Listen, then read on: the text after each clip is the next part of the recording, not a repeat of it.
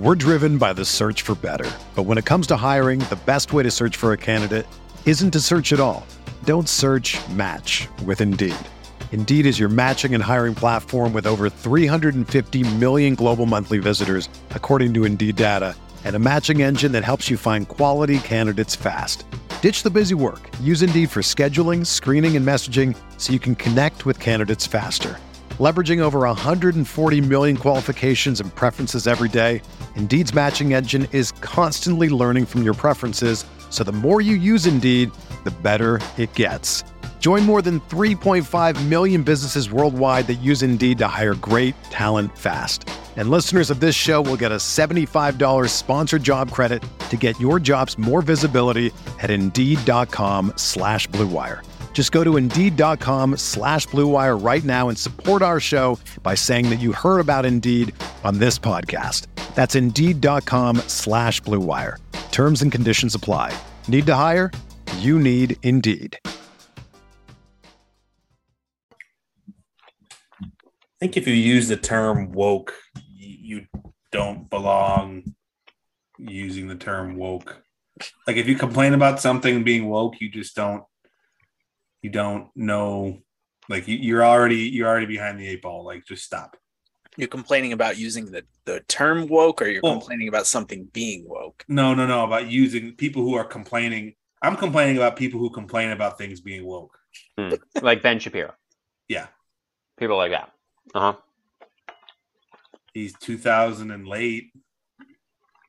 It was like a thing a couple years ago, and yeah. Anyway, anyone who uses that term now doesn't deserve to use that term. Yeah, it's very silly to me how something like that becomes a bad word. You know, I mean, people out there are so many people who are just like really good at propaganda, and I get it. And the internet is like a horrible pit of despair and misinformation, and I get that too. But like, you know, a term that essentially at its core ideally is just meaning like, I don't know, being aware of other people and other experiences, and maybe accepting that there are other valid experiences than your own, and maybe that you should listen to certain other people, especially if theirs are the voices who have not been traditionally in power and things like that. And like that seems like a reasonable, and I'm not even getting extreme about it, right? This is bare bones. Seems like a reasonable enough position, a reasonable enough idea. And yet, you know, it has become like this fucking, you know, boogeyman word for conservative people. And so, yeah, it's just very strange to me. What's up, Podcat? Yeah, Podcast stopping in. Yum, yum, Hey, yum. drinking. Podcast. So, I still have several tree houses left from the pack that me and Matt got, but tonight I actually have an other half that Matt gave to me. Actually, Doom machine? Showers. Doom showers. Doom showers. I was wondering, I was trying to see what the word said here. I was like, does it say Doom? Okay. So it's a collab with Other Half and Troon. Matt, I don't know Troon. What's their deal? Troon's the new hotness. Are they? They are in. Well, they're the new hotness for beer. It's a farm brewery in Princeton, or Hopewell, New Jersey, near Princeton. Okay. That, I mean, they hardly release anything because they just have their capacity constrained. They can hardly like make enough to keep up with the people who they want to buy their beer. They only have one draft account, which is the restaurant out in front of their brewery on this farm. They like do surprise releases. So essentially, they'll like today at 4:59 on Instagram, they posted like, we have beer today. We have 250 allotments. Like here's the beer, and they talk about it. And within half an hour, it's like, there's enough people in line that we're sold out. Thank you. Wow. Holy shit. I don't think they're actually, from what I've heard from people who know the brewers, they're not really interested in scaling up either. They're kind of happy doing their own thing. But they are very well known for their, they just call them hoppy ales, but IPAs and double IPAs. Now, you know, I don't know. I'm at a loss for words, listeners. I like it because it's very, very high quality, but it's very frustrating too, because unless you live within 20 minutes of the brewery, you're not going to get it. Like my work is, like 2 hours from that place. I'm never going to be able to just like go there after work and pick up the beer because it's always going to be sold out. They will do ticket releases sometimes, but again, the same thing. They just like sporadically announce it, like, oh, hey, we got tickets for sale. And then like 3 minutes later, it's like, hope you got some. They're sold out. So unless you're like on your phone, ready to go, you're not going to get anything. Yeah. So in this case, this is a situation where the only chance you're getting something from them is like through your like beer groups on Facebook and stuff like that, right? If I'm lucky, but people in that group have a hard time getting stuff too. So that was why it was nice to have the collab with them. Or when I was at Green City, Other Apps Festival earlier this year, they were up there with a couple of their beers. So, okay. But or if you can stop at the restaurant where their one draft account is and get some stuff there too. They've got two or three beers on tap usually. Well, this one is really tasty for sure. Yeah. Colin, what do you got? Matt, I just want to say, I know it's like unsurprising at this point, both for our listeners and like me as a friend of yours, but your knowledge of beer is just incredible. The fact that you could just like rattle all that off, like that's what I can do for baseball. So I can relate, but I'm just like, wow, I'm still really impressed. Unfortunately, a lot of it is gained from standing in line with guys who look like me while, at like beer festivals. Like, oh, the guys from Truth? Tell me about it. How do you always get their beer? I want some. That's usually about it. That is what beer enthusiasts sound like, yeah. That's what beer fests are, just 2,000 people who look like me. Kind of happily, drunkenly bouncing off each other because we're all overweight. You know what it made me think of, actually? Not the voice, but like the gesture and the way you were kind of bouncing that, is it made me think of South Park Canadians. How they're with their heads like split in half and be like, murk, murk, murk, murk. Yeah, that's what it made me think of.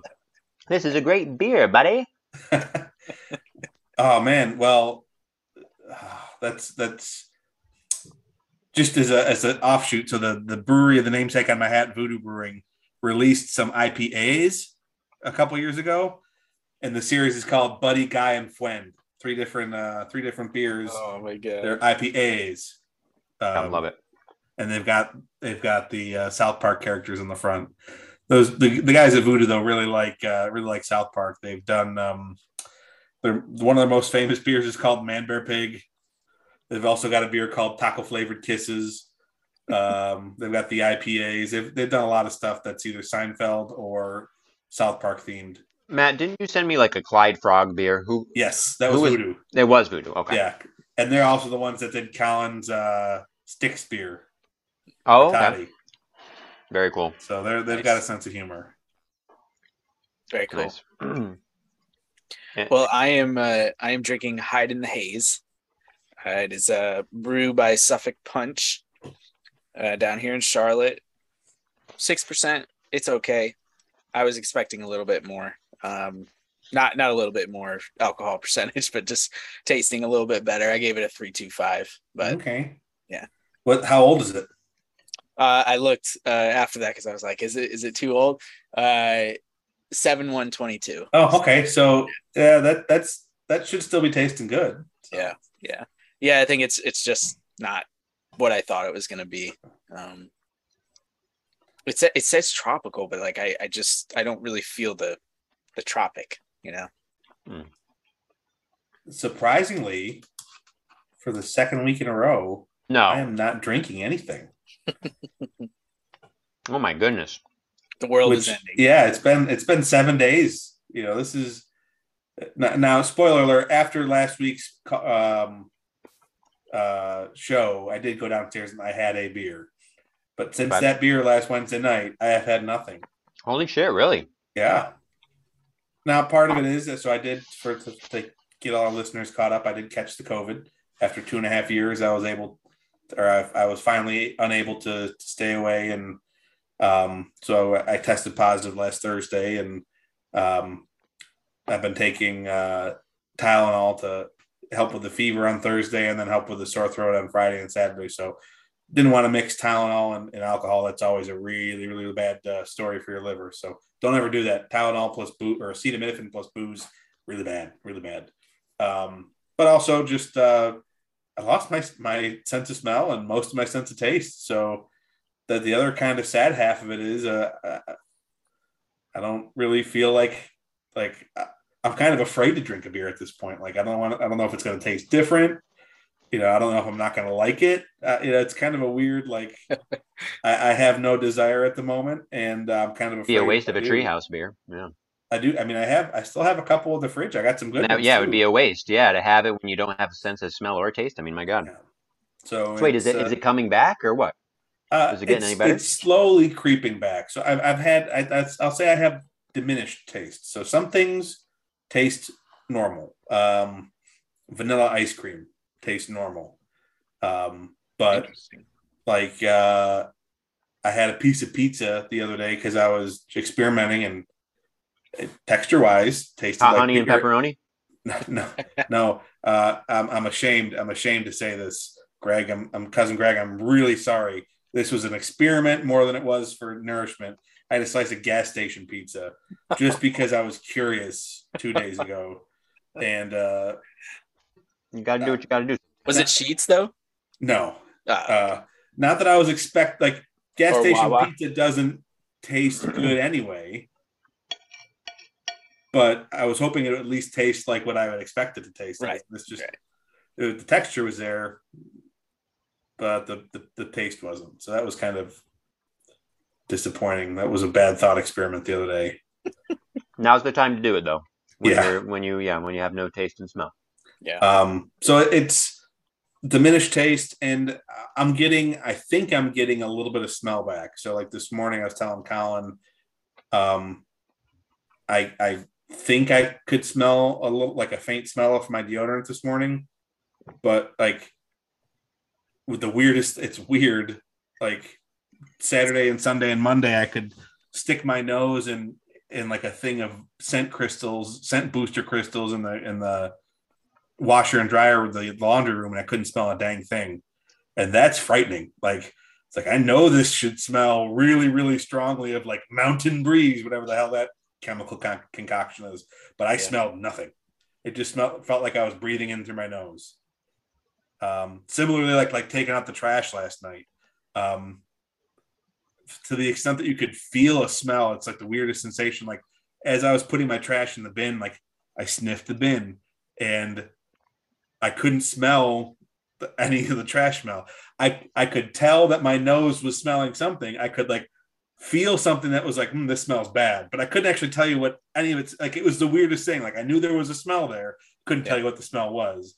I could just tell you, oh, this is a bad smell. Wow. It's the weirdest thing. Crazy. So anyway. Well, we're glad you're feeling better, obviously. Yep. Yes. And, yes. And I know because I had talked to you that it didn't really spread too much outside of just you and a couple people you were with. So I was very nervous, but I'm happy to report that the infection's been contained. Yeah, I'm doing much better on my road to recovery. Awesome. Well, we look forward to cracking a beer with you soon. It'll be a good time. Mm-hmm. So we can take this a couple different ways in terms of what else we want to talk about tonight. I could start with something that I think will set Ethan off because he's hinted at being annoyed about this a couple times over the past week or so. Oh. I could also show you or not show you, but tell you about some really funny stuff from our buddy Ken Tremendous. Or Michael, sure. Yeah. Yes. I wasn't sure. And I could let Ethan could tell the story of that if it makes sense. Or we can start by talking about O'Neill Cruz. I don't know if you guys saw that today. I did. No, I saw it and I was thinking about him, and actually I looked up his numbers and I actually was thinking about mentioning him. Yeah. So why don't we start with him? Educate me, guys. Yeah, what did I miss? So O'Neill Cruz hit the hardest hit batted ball tracked by StatCast today. 122.4 miles an hour. Mm-hmm. It was a single. It was a fucking bullet, like a Yeah. laser beam off the right field wall. Yeah.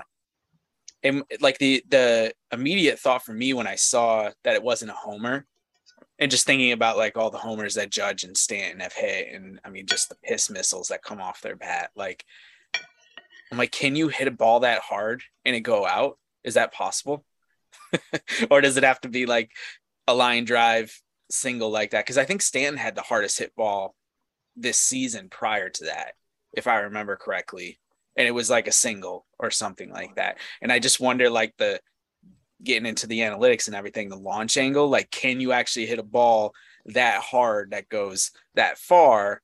Or can you max out at like 119, 120 miles an hour? At least right now. I mean, like, they're only going to get stronger, right? And everything. So, but This is an amazing question, and I got to believe that like physics can answer it. Like if Matt doesn't already know how to answer this, I will ask my partner after this episode because yes. I am sure that there is a way to like actually answer that. Like what is the speed at a certain launch angle that the ball would have to go to travel such and such feet to get over a wall that is such and such tall? Like I'm sure that you can figure out any manner of scenarios with the physics, right? I mean, that would be What? super interesting. What, To Matt? say, well, actually, I did my science fair project on the launch angle and lift coefficient of footballs in ninth grade. So, I mean, I'd say an actual physicist would be much better at this setup, but I think you're not just. I don't think, Colin. I think you're wrong. I don't think hard balls hit that hard have to be line. I mean, as essentially it's a force meeting another ball. So as long as you've got the force coming at the right angle, now you have different wind resistances and different lift coefficients. Yeah, I don't know how much lift the baseball actually generates, but I know the spin of the baseball also can determine how far, backspin versus knuckling versus front spin will determine how far it flies as well. But really, if O'Neill Cruz was swinging as hard as he was, if I guess I should say, if the force in the direction of the launch angle, damn it. It's all right. Your brain's foggy. You've had COVID. Don't worry about it. Yeah. Well, I mean, you're if you're breaking it down into like the force of the bat and the swing path, right? You've got depending on the swing path and depending on if it's an uppercut swing or like a level swing, you've got, if it's a level swing, all your force is directed straight.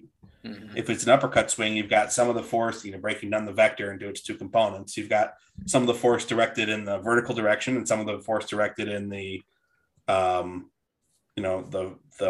horizontal direction. But again, as long as that moment is hitting the ball, as long as the angle is right and the force is right, I'm assuming you should be able, if that 122 mile an hour single could have easily been a 550-foot home run. Yeah. Yeah. And I mean, to be clear, I'm not saying that can't happen. I'm just curious. Yeah. Like, I think I do believe what you just said, Matt, that like that could have been a homer, or it can be a homer in the future from Cruz or from Judge or any of these people who are 6'6", 6'7" and taller and just mammoths and hitting baseballs. But I was just like, I was surprised when I saw the stat, and like you watch the hit and it's impressive, but I was just like, I just saw it and I was expecting to see this long home run, and it wasn't. And I mean, it's still very cool, but yeah. I mean, I do think there are limits though. There is going to be a limit of, at some point, that we're going to reach of, whether it's human performance or the strength of a wooden bat or,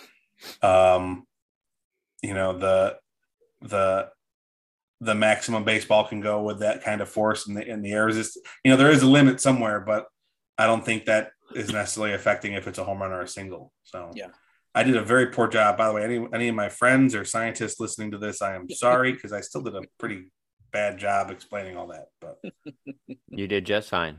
Can you guys hear me okay? Yeah, you're fine. Okay. No. All right. I had forgotten to plug in my microphone, and I just plugged it in, and I wasn't sure if it was going to fuck something up. No, I think that's super interesting. And I have one thing I wanted to mention about Cruz, too, that's super interesting to me. So because he had that hit, right? And as Colin said, fastest hit ball in the Statcast era, which is since 2015 for people who may not know. So, that's pretty solid. He also has been in the news this year for making an infield throw. Was it fastest? It was fastest, wasn't it? It just beat Tatis, who had 2 throws, right? He just beat them. Vlad was the one he beat. Vlad Jr. Tatis. Vlad Jr. Tatis hasn't played this year. Yeah, but he did it like last year. Vlad Jr. wouldn't throw at 97 miles an hour. He plays first base.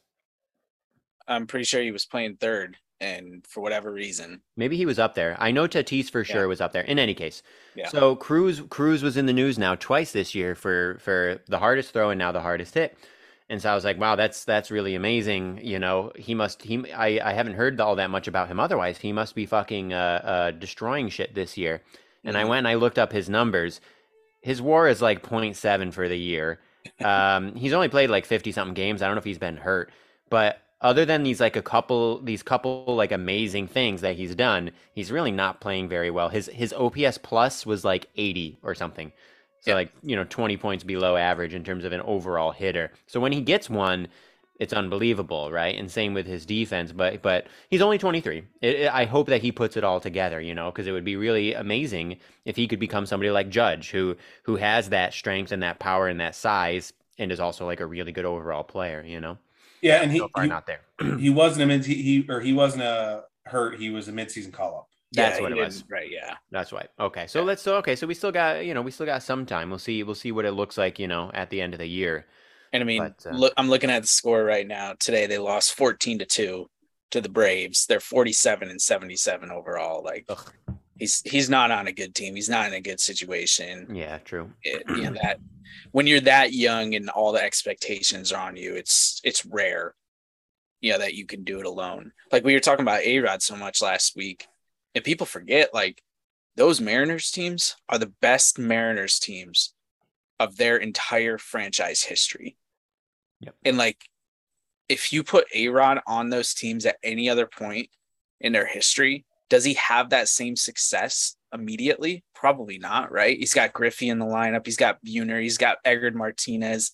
He's got Randy Johnson on the mound, Jamie Moyer, and everything. And it's like, it's just a lot of pressure to put someone on a terrible franchise like the Pittsburgh Pirates have been for pretty much our entire existence, outside of maybe 2 seasons where I don't even think they went past the division series, which is they won like 98 games, 97 games a couple of years there. But yeah. So someplace in this country, Jamie Moyer is still trying to pitch. Jamie Moyer. Yeah, Jamie Moyer is still pitching, and Ricky Henderson's still hitting. Yeah. So. Yes. So good. All right, Ethan, do you want to tell people a little backstory quickly about friend of the podcast, Joe Posnanski's friend, Ken Tremendous, and how that all happened before I read off some stuff? Yeah. Okay. So Ken Tremendous is the Twitter handle of Michael Schur, who is one of the most decorated and important television writers of this generation. He was one of the writers for The Office. Before that, he worked on SNL for several years. After he left The Office, he was the co-creator and showrunner of Parks and Recreation, my favorite show of all time. He also was the co-creator of Brooklyn Nine-Nine, another of my favorite shows. He co-created that with a former Parks and Rec writer named Dan Gore. He was the creator and showrunner of The Good Place, another show that I loved, and that is beloved. He was the co-creator of Rutherford Falls, which is a show that's on now. The second season came out recently. First season was awesome. Anyways, point being, super, amazing TV writer, amazing comedy writer. And he also wrote a book on ethics that came out recently that I haven't had a chance to read yet. But in any case, he and Joe Posnanski, my favorite sports writer of all time, friend of the podcast, are like super close friends. And they have been for years and years now, because Mike Schur, the TV writer, is a massive, rabid, insane baseball fan, like on our level, if not more. He might be a little crazier because he's a Red Sox fan. And Red Sox fans, fans of previously tortured or currently tortured franchises, I think they have an extra sort of crazy to them, Yeah, there's an edge. Yeah. There's an edge there. And Mike Schur has that. Even though the Red Sox are the dominant baseball team of the 21st century in terms of actual championships, he still has this like that edge. He lives in like constant fear and anxiety about the Yankees. Like it's fucking hilarious. But he and Joe Paz are really close friends. They do a podcast together, which is my favorite thing. And I forget how they met. I think they had like, oh no, I know what it was. It was Mike Schur ran a blog called Fire Joe Morgan back when we were younger, which made fun of Joe Morgan, who, while one of the greatest players of all time, was kind of a moron as a broadcaster. And so what they ended up doing on that website is making fun of all sorts of broadcasters and sports writers who used quote unquote conventional wisdom that really didn't stand up to like modern knowledge. It's one of those things where like certain fields are slow to evolve, and baseball is definitely one of them. So in any case, Mike Schur, rabid baseball fan, got to know Joe Paz through the baseball world, and they're really close friends. And and we've mentioned it on the pod before. We've talked about Joe Paz a bunch. We've also mentioned Mike Schur a bunch because Colin and I specifically are always entertained by how salty Mike Schur gets about anything, but especially about Yankee stuff. So take it away, Kyle. Yes, and it is Yankee stuff that he got salty about very recently. And it's just so epic every single time. And it comes out of nowhere, especially in the midst of like what has been obviously a brutal month overall. Yeah, they've won the last 3 games, but brutal. So Mike started this the other day by just tweeting out randomly, JD Martinez home runs 2021, 28. This year, 9. Xander Bogaerts home runs 2021, 23. This year, 10. Gleyber Torres home runs 2021, 9. This year, 18. And then the one that Matt Carpenter. The one that really irks him, Matt Carpenter, home runs 2021, 30, 3 in 130 games. This season, 15 in 47 games. It's just the best. It's the best. Oh my God. So people, like, I think one of the best things about Mike is that he reads his replies and he replies to them and he just like feeds into it and everything. And it's all in good fun. Like he's never really like mean or anything like that. But the other Benintendi's been getting at him lately since he started to heat up. And so he tweets, the Red Sox traded Andrew Benintendi for Frankie Cordero and Josh Winkowski. Somebody tweeted back, Benintendi has a whopping 4 HRs this year, LOL. And this is like when he just starts going off. Benintendi has been worth 2.8 WAR. Frankie has been worth negative 0.03. Winkowski has been worth 0.0 WAR. And just like on and on with these fans. Like if you just read through the thread, this was like 3 nights ago or something like that. It is just so funny when he gets fired up about all of that. And he just, the Matt Carpenter thing specifically is so funny. Like he can't get over it. Oh, he cannot. It's amazing. He's talked about it on the podcast where, because he and Joe Paz love to talk, and we've talked about this on the pod too, right? On our pod, about Yankee black magic, about these people the Yankees will get out of nowhere, and all of a sudden their either career is revived or they were nobody, and then all of a sudden they're amazing for like half a season, and then they go back to being nobody for the rest of their career, right? And it drives them fucking insane. But Matt Carpenter, to be fair, it is fucking wild. And I remember Mike Schur saying that it was like all-time levels of infuriating or something like that. And it's just too good. It's too funny. What I love to imagine is, so he has 2 kids and they're both like, they haven't graduated high school. Like they're still pretty young. His wife is also a comedy writer. She's actually Regis Philbin's daughter. Regis Philbin was his father-in-law.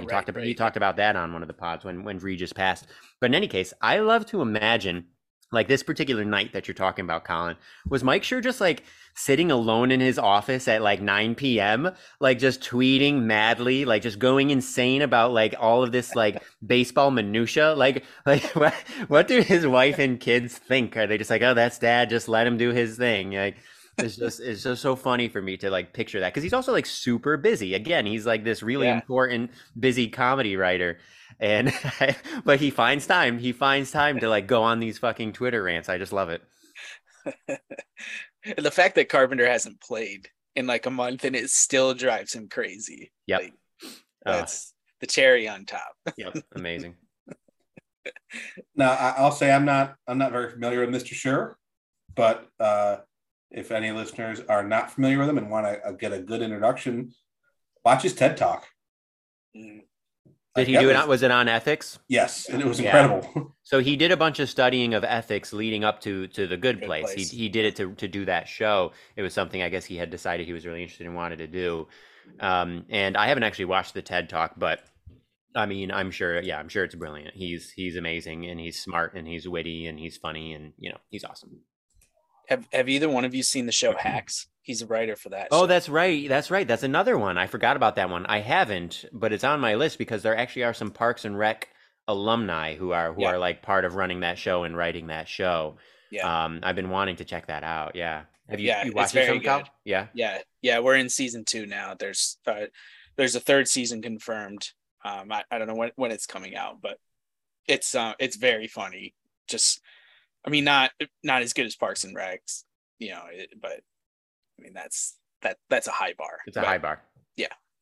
It's definitely as good as some of his other work. And I didn't know until I think it was the end of season 1. I was just watching through the credits. And I saw his name. Like it kept showing up on HBO Max, like as something to watch. And I was like, all right, it's a comedy. It's about this woman who has residency in Vegas.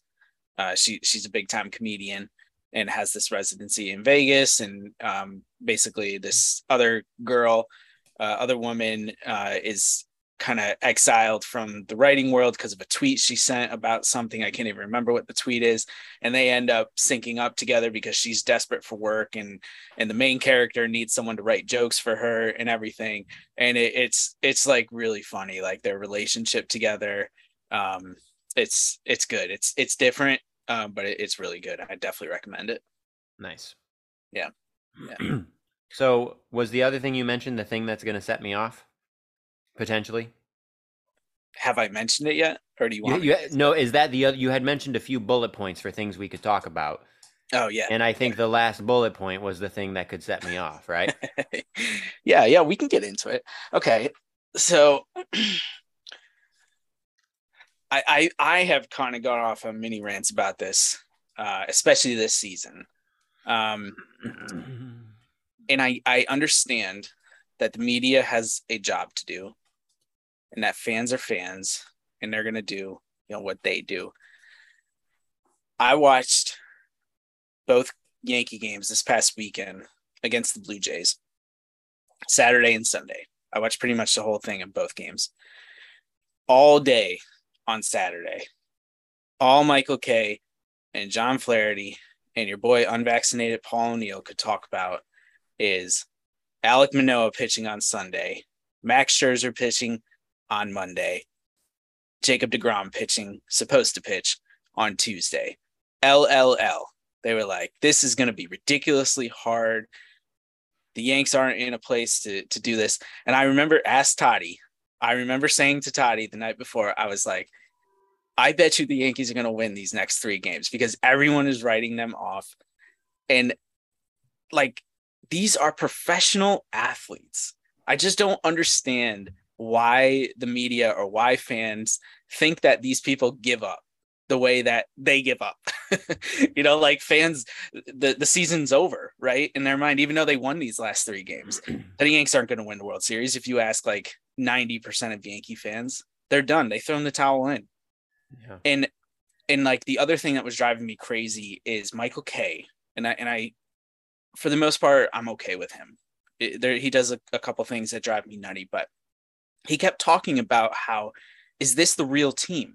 And this again was on Saturday in the midst of another loss. And he's like, it's been long enough now that this might be the real team. And what we saw earlier in the season was the fluke. And I was like, Michael, come on, man. Like, I know you're a media guy. I know you're about clicks. I know you're about listeners. I understand that. But you cannot tell me that if this team was healthy, that they would be going through the stretch that they've gone through the past several weeks. If you just look at the injured list right now, and compare it to what it was earlier in the season when everyone was healthy, yeah, of course it's going to be different.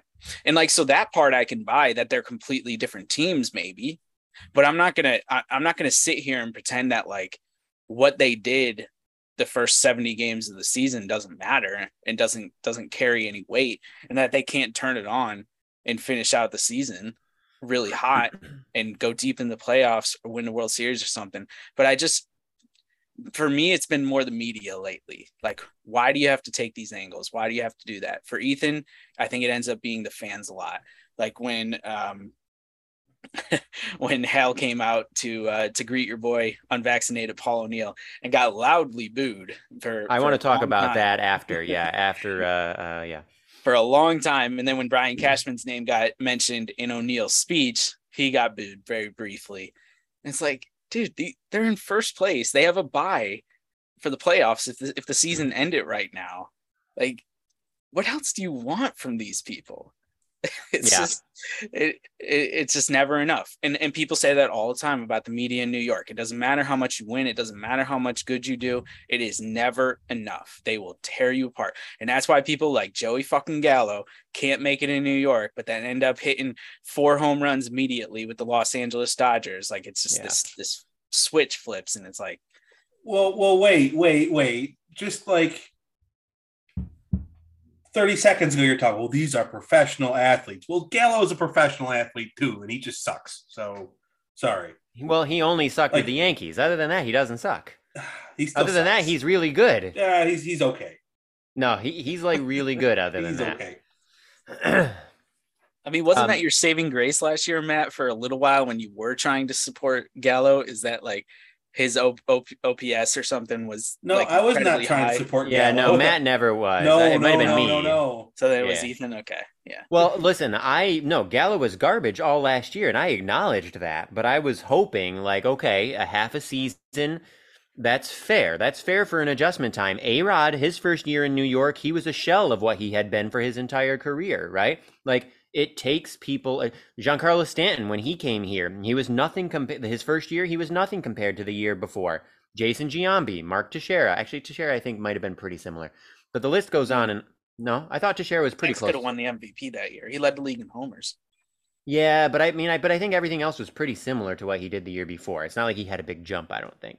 But these other guys, he didn't have a down year. These other guys, though, right? Yeah, their first year in New York, they had for them, they had down years. So that shit happens, so like a year was like a big adjustment. Isn't it? It was the necessary adjustment time for some of these like legit superstars. So my thought was, okay, it's a half a season for Joey Gallo. I think it's fair to give him that as an adjustment time, that we see what happens in 2022.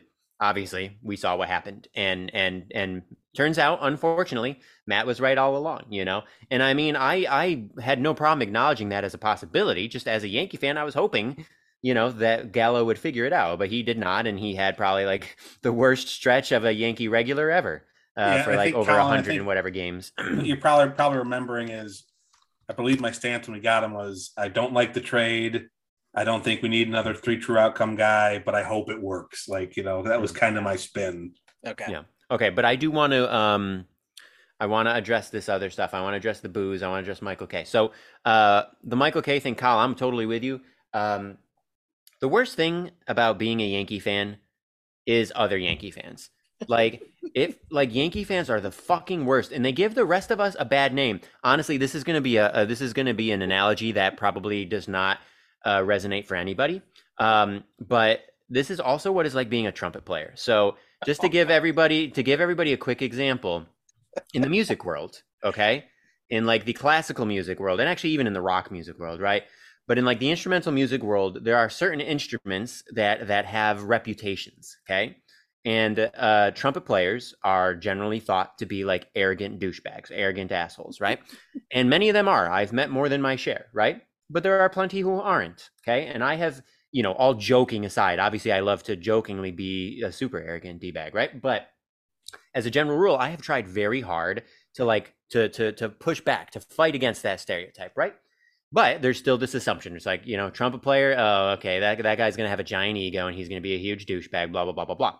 It's like the same thing with a Yankee fan. We just get, it's just this assumption, we get lumped in with, and it sucks because Yankee fans are the fucking worst. Okay. And I'm going to talk about that with the booing in a second. But the Michael Kay thing, what's annoying about that to me, being like, oh, is this the real team? Like, that's so fucking dumb because Stanton, Stanton and LeMahieu have both not been playing. Holmes has been out. Michael King has been out. It's just really, really dumb. It's just really dumb. 4 like really important pieces have been out.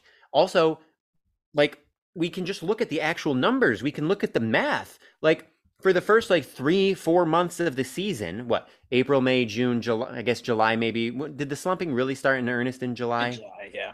Okay. But we're talking about a good 2-3 months of playing amazing baseball. And at this point, we're talking like 3 or 4 weeks of playing shit baseball.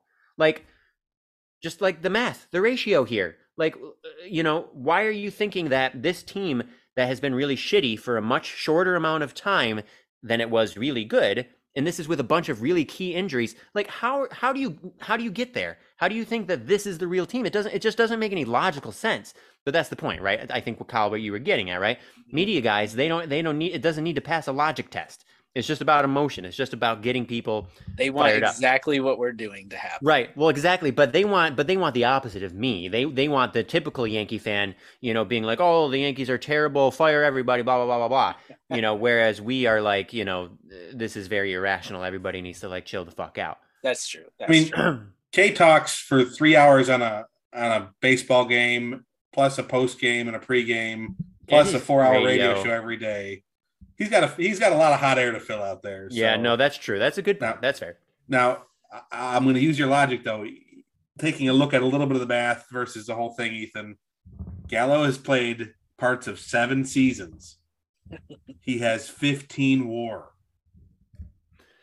That's not a lot. That's not a lot. No. Okay, so let me pull up real quick. So his 162 game average WAR is 3.4. Based on Baseball Reference. And that is actually quite good, Matthew. It puts him as a starter. That puts him as like a good starter. 4 or 5 is like all-star range. And if you take out his Yankee time, that number jumps up quite a bit. 5+ is an all-star. So he is average. And I think that's proven by the fact that he's made 3 all-star teams, but he really should have only made 2. So hold on. I want to look at something really quickly. Gallo is not my boy. Okay, I don't want that. I don't want anything to be misconstrued. Okay, I was rooting for him to do well. He's not my boy. I don't hate him as much as like normal Yankee fans because I'm not as crazy, but I am very disappointed and upset with how garbage he was. However, let's just look at something really quickly. But you're not going to die on the same hill that Timmy did for Gary Sanchez? No, I will not. No, poor Tim. Tim was way off base. Matthew, your boy, you're an actual boy, DJ LeMahieu. What do you think his 162 game average is for WAR according to Baseball Reference? Probably like 2.8. Oh, okay. So you guessed low to be nice and to seem reasonable. 3.5. Okay. So about the same as Joey. Just wanted to throw that out there, I mean, obviously we're not having the same argument about DJ, but just saying you like DJ and you respect him a lot as a player. His average WAR, the fucking same as Joey. And Joey's would be higher if he had not been such dog shit with the Yankees. Yeah, what was his WAR with the Yankees? Oh God, what is it, Matt? Do you have it up still? I've got it up. Let's see. It had to be negative cumulative. Player value right? Batting 0.5 last year, 0.1 this year. Okay. Jesus. All right. I figured he was negative. So yeah, that's amazing. But in any case, but I'll say, like, obviously I'm joking about DJ and everything like that, but it's kind of the opposite case for DJ, right? Like DJ was shitty most of his career when he wasn't with the Yankees, except for that one random year. And it's since he's gotten to the Yankees that he's gotten really good. So it's kind of the opposite example, but I had to check because I had a feeling that they might be kind of similar there. But yeah, no, I mean with the Yanks, he's been really good. So I will say, and I was wrong, right? Because we talked about this, I feel like last year and over the off season and stuff. I have been a skeptic of DJ Like his whole Yankee tenure, pretty much. I figured his first year with us was a fluke, but I've come around. I'm firmly a DJ fan at this The point. biggest thing. You guys are right, though. I think we're going to have a problem with the end of this contract. That's going to be bad. I mean, potentially He might the age biggest- well though than a lot of other styles of players. Have you seen him run? Well, okay, yeah, maybe not a good runner, but the fact that he has played all around the infield, third, second, and first, the way that he has this year, like that was something completely unexpected. Like the hitting, rebounding, like that you could believe, right? Because he's done that before. But he's got to be at least average at all those positions. I believe Kay said last night that DJ and Donaldson's combined defense this year at third is the best in the league. Wow. That's impressive. I know that Donaldson, his defense numbers this year are really good. I didn't realize him and DJ combined. Like, that's amazing. Yeah. Wow. Yeah. So I mean, if he continues to give versatility like that, and if he just keeps like being like a line drive, going for like line drive, style hitting, like I feel like that ages better generally than these like huge power guys. So hopefully, does, we'll see what happens. But. Okay, small rebuttal. How much higher do you think Gallo's WAR would have been if he was playing in? This is not really helping DJ, but playing in Colorado. That's one thing that I'm wondering. So.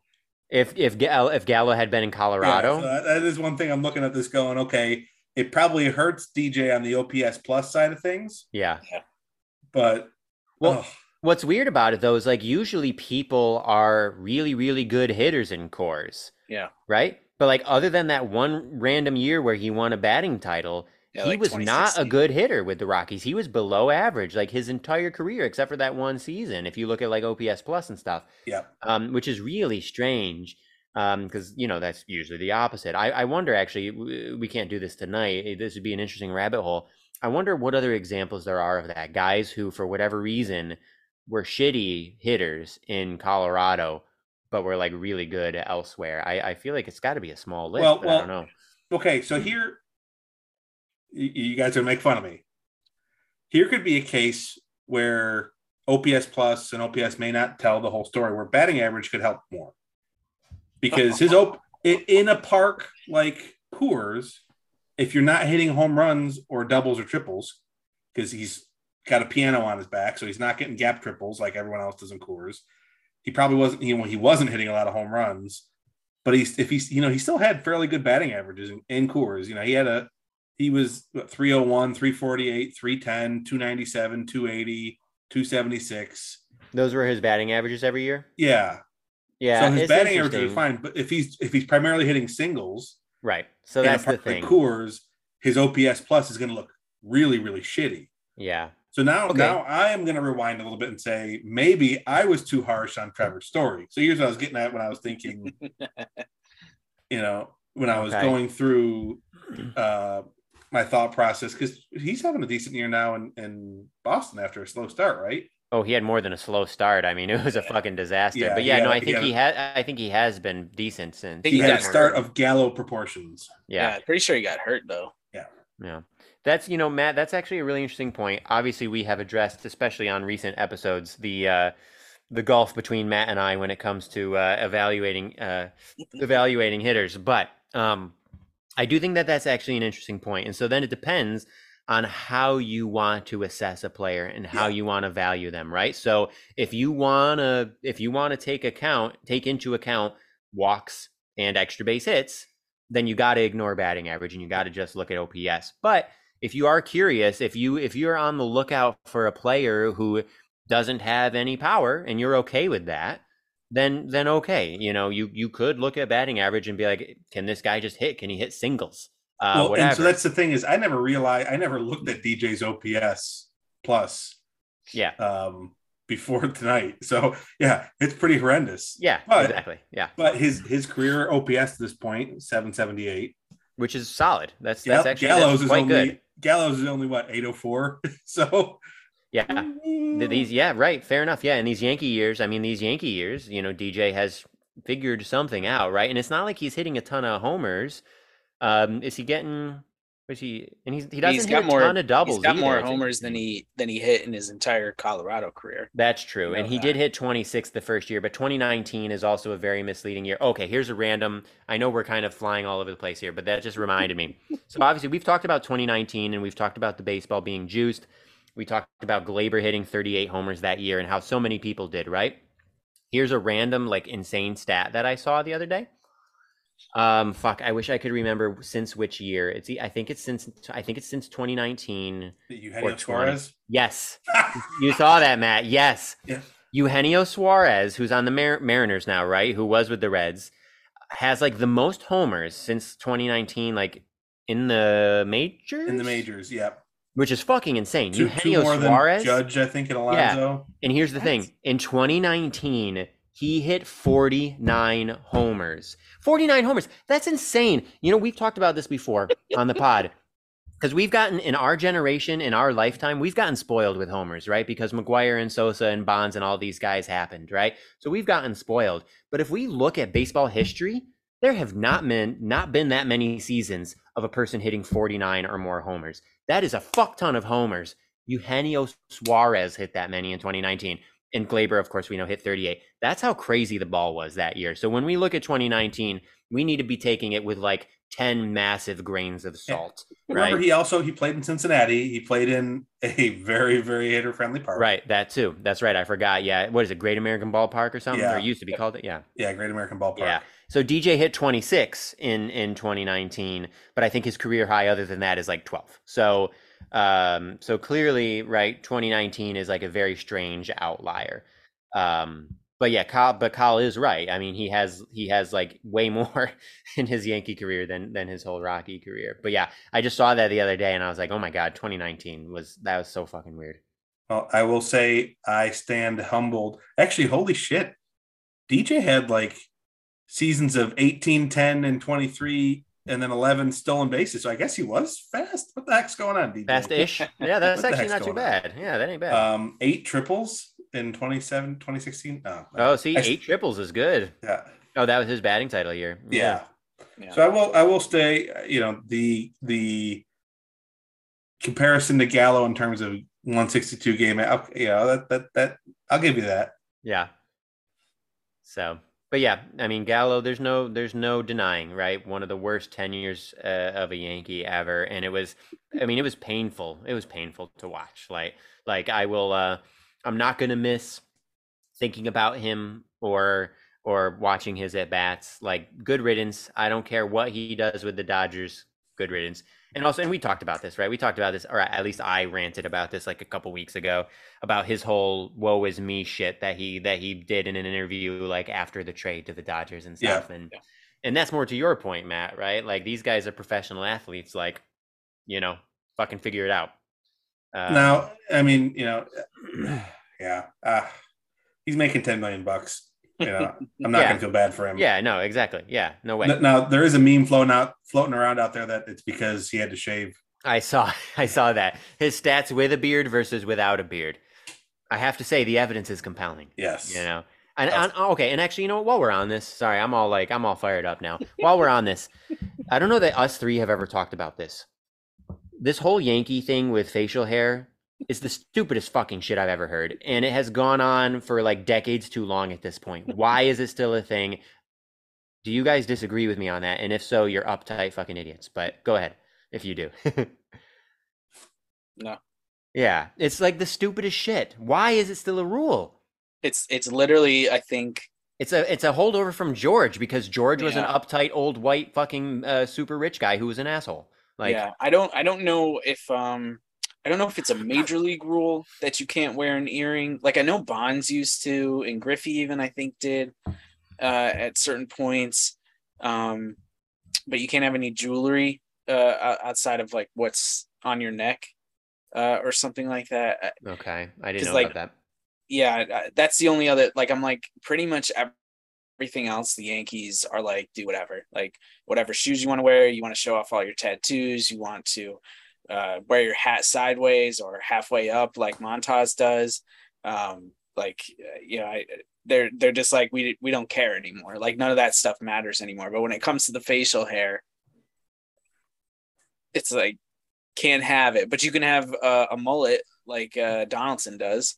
Yeah. Okay, counterpoint: the facial hair rule has given us wonderful mustaches from Carpenter and Nestor. That is true. Very, very small benefit there. Very That is small. true. Now, Yeah. the difference between a wonderful stash like those guys have and like a creepy stash like Giambi had, Yeah. that's a fine line.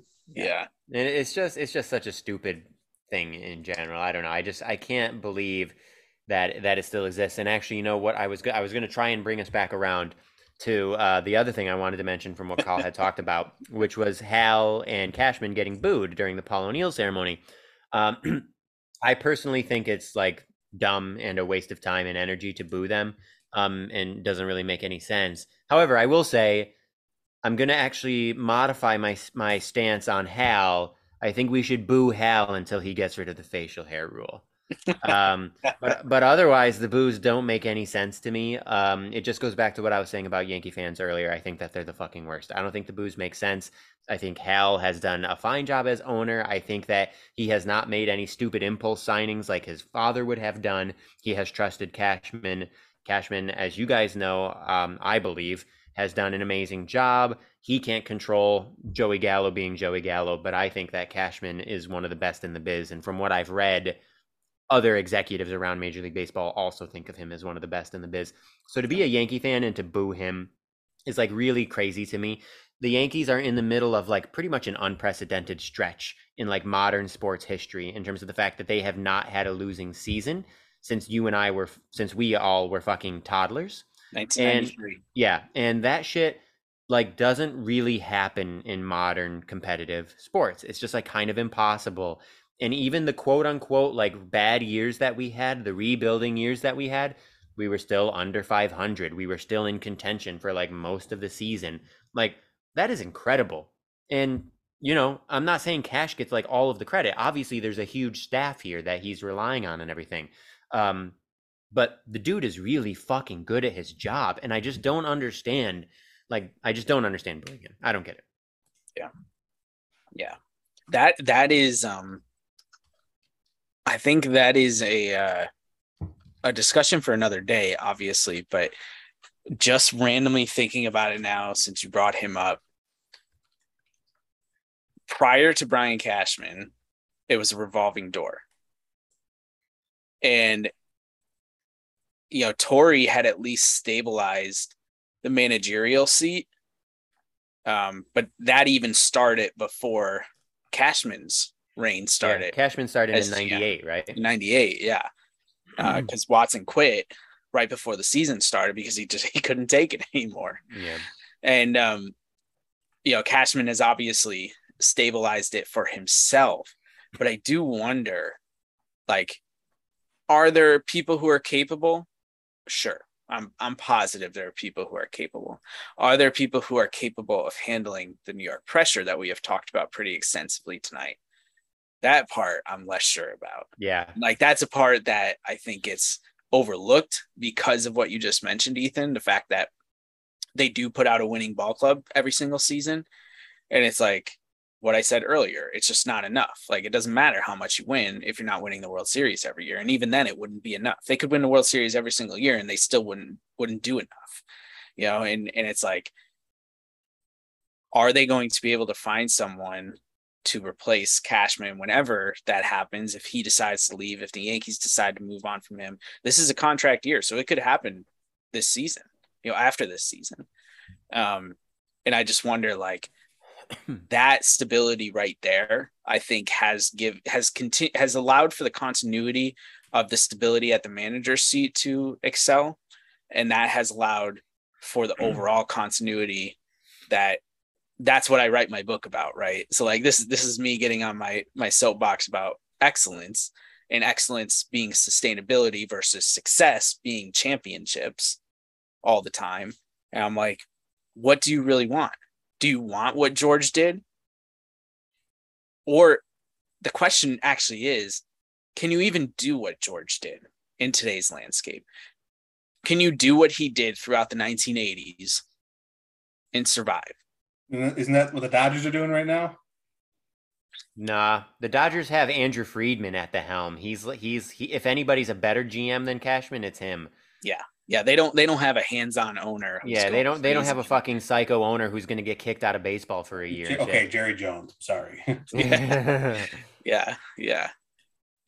But I think those are like legitimate questions, and this is exactly what you're talking about, Ethan. Like only people who think deeply about these things and like want to be rational will have these type of conversations. But most Yankee fans are just like, anyone could do it better than Cashman. And it's just like that's just not true. Yeah. No, you know what Cashman gets you? Cashman gets you the early 90s Bills. It's going to lose every year in the World Series, you know. Ugh, yeah, God, fucking Yankee fans. We probably shouldn't get into this tonight, because we probably ought to wrap up here pretty soon. But I was thinking about something today, and I want to talk about this maybe next week. Cousin Greg told us, was it last week that Greg, or 2 weeks ago? 2 weeks ago, Cousin Greg told us about his buddy Mike Elias, who is the fucking GM of the Baltimore Orioles. Your third place Baltimore Orioles. Not only third place Baltimore Orioles, but the Baltimore Orioles, who have had the #1 farm system in the majors for the last 2 years. I want to talk about that a little bit more next time, because we on this podcast have shat on the Baltimore Orioles extensively. Obviously, the greatest source of my anger with the Baltimore Orioles was the French fries at Camden Yards. But in general, we are all very displeased with the Orioles on this podcast. However, we got to talk about Cousin Greg's buddy Mike Elias, because he's doing a good fucking job, and I want to dig into that a little bit more, because I also think it's really good for baseball.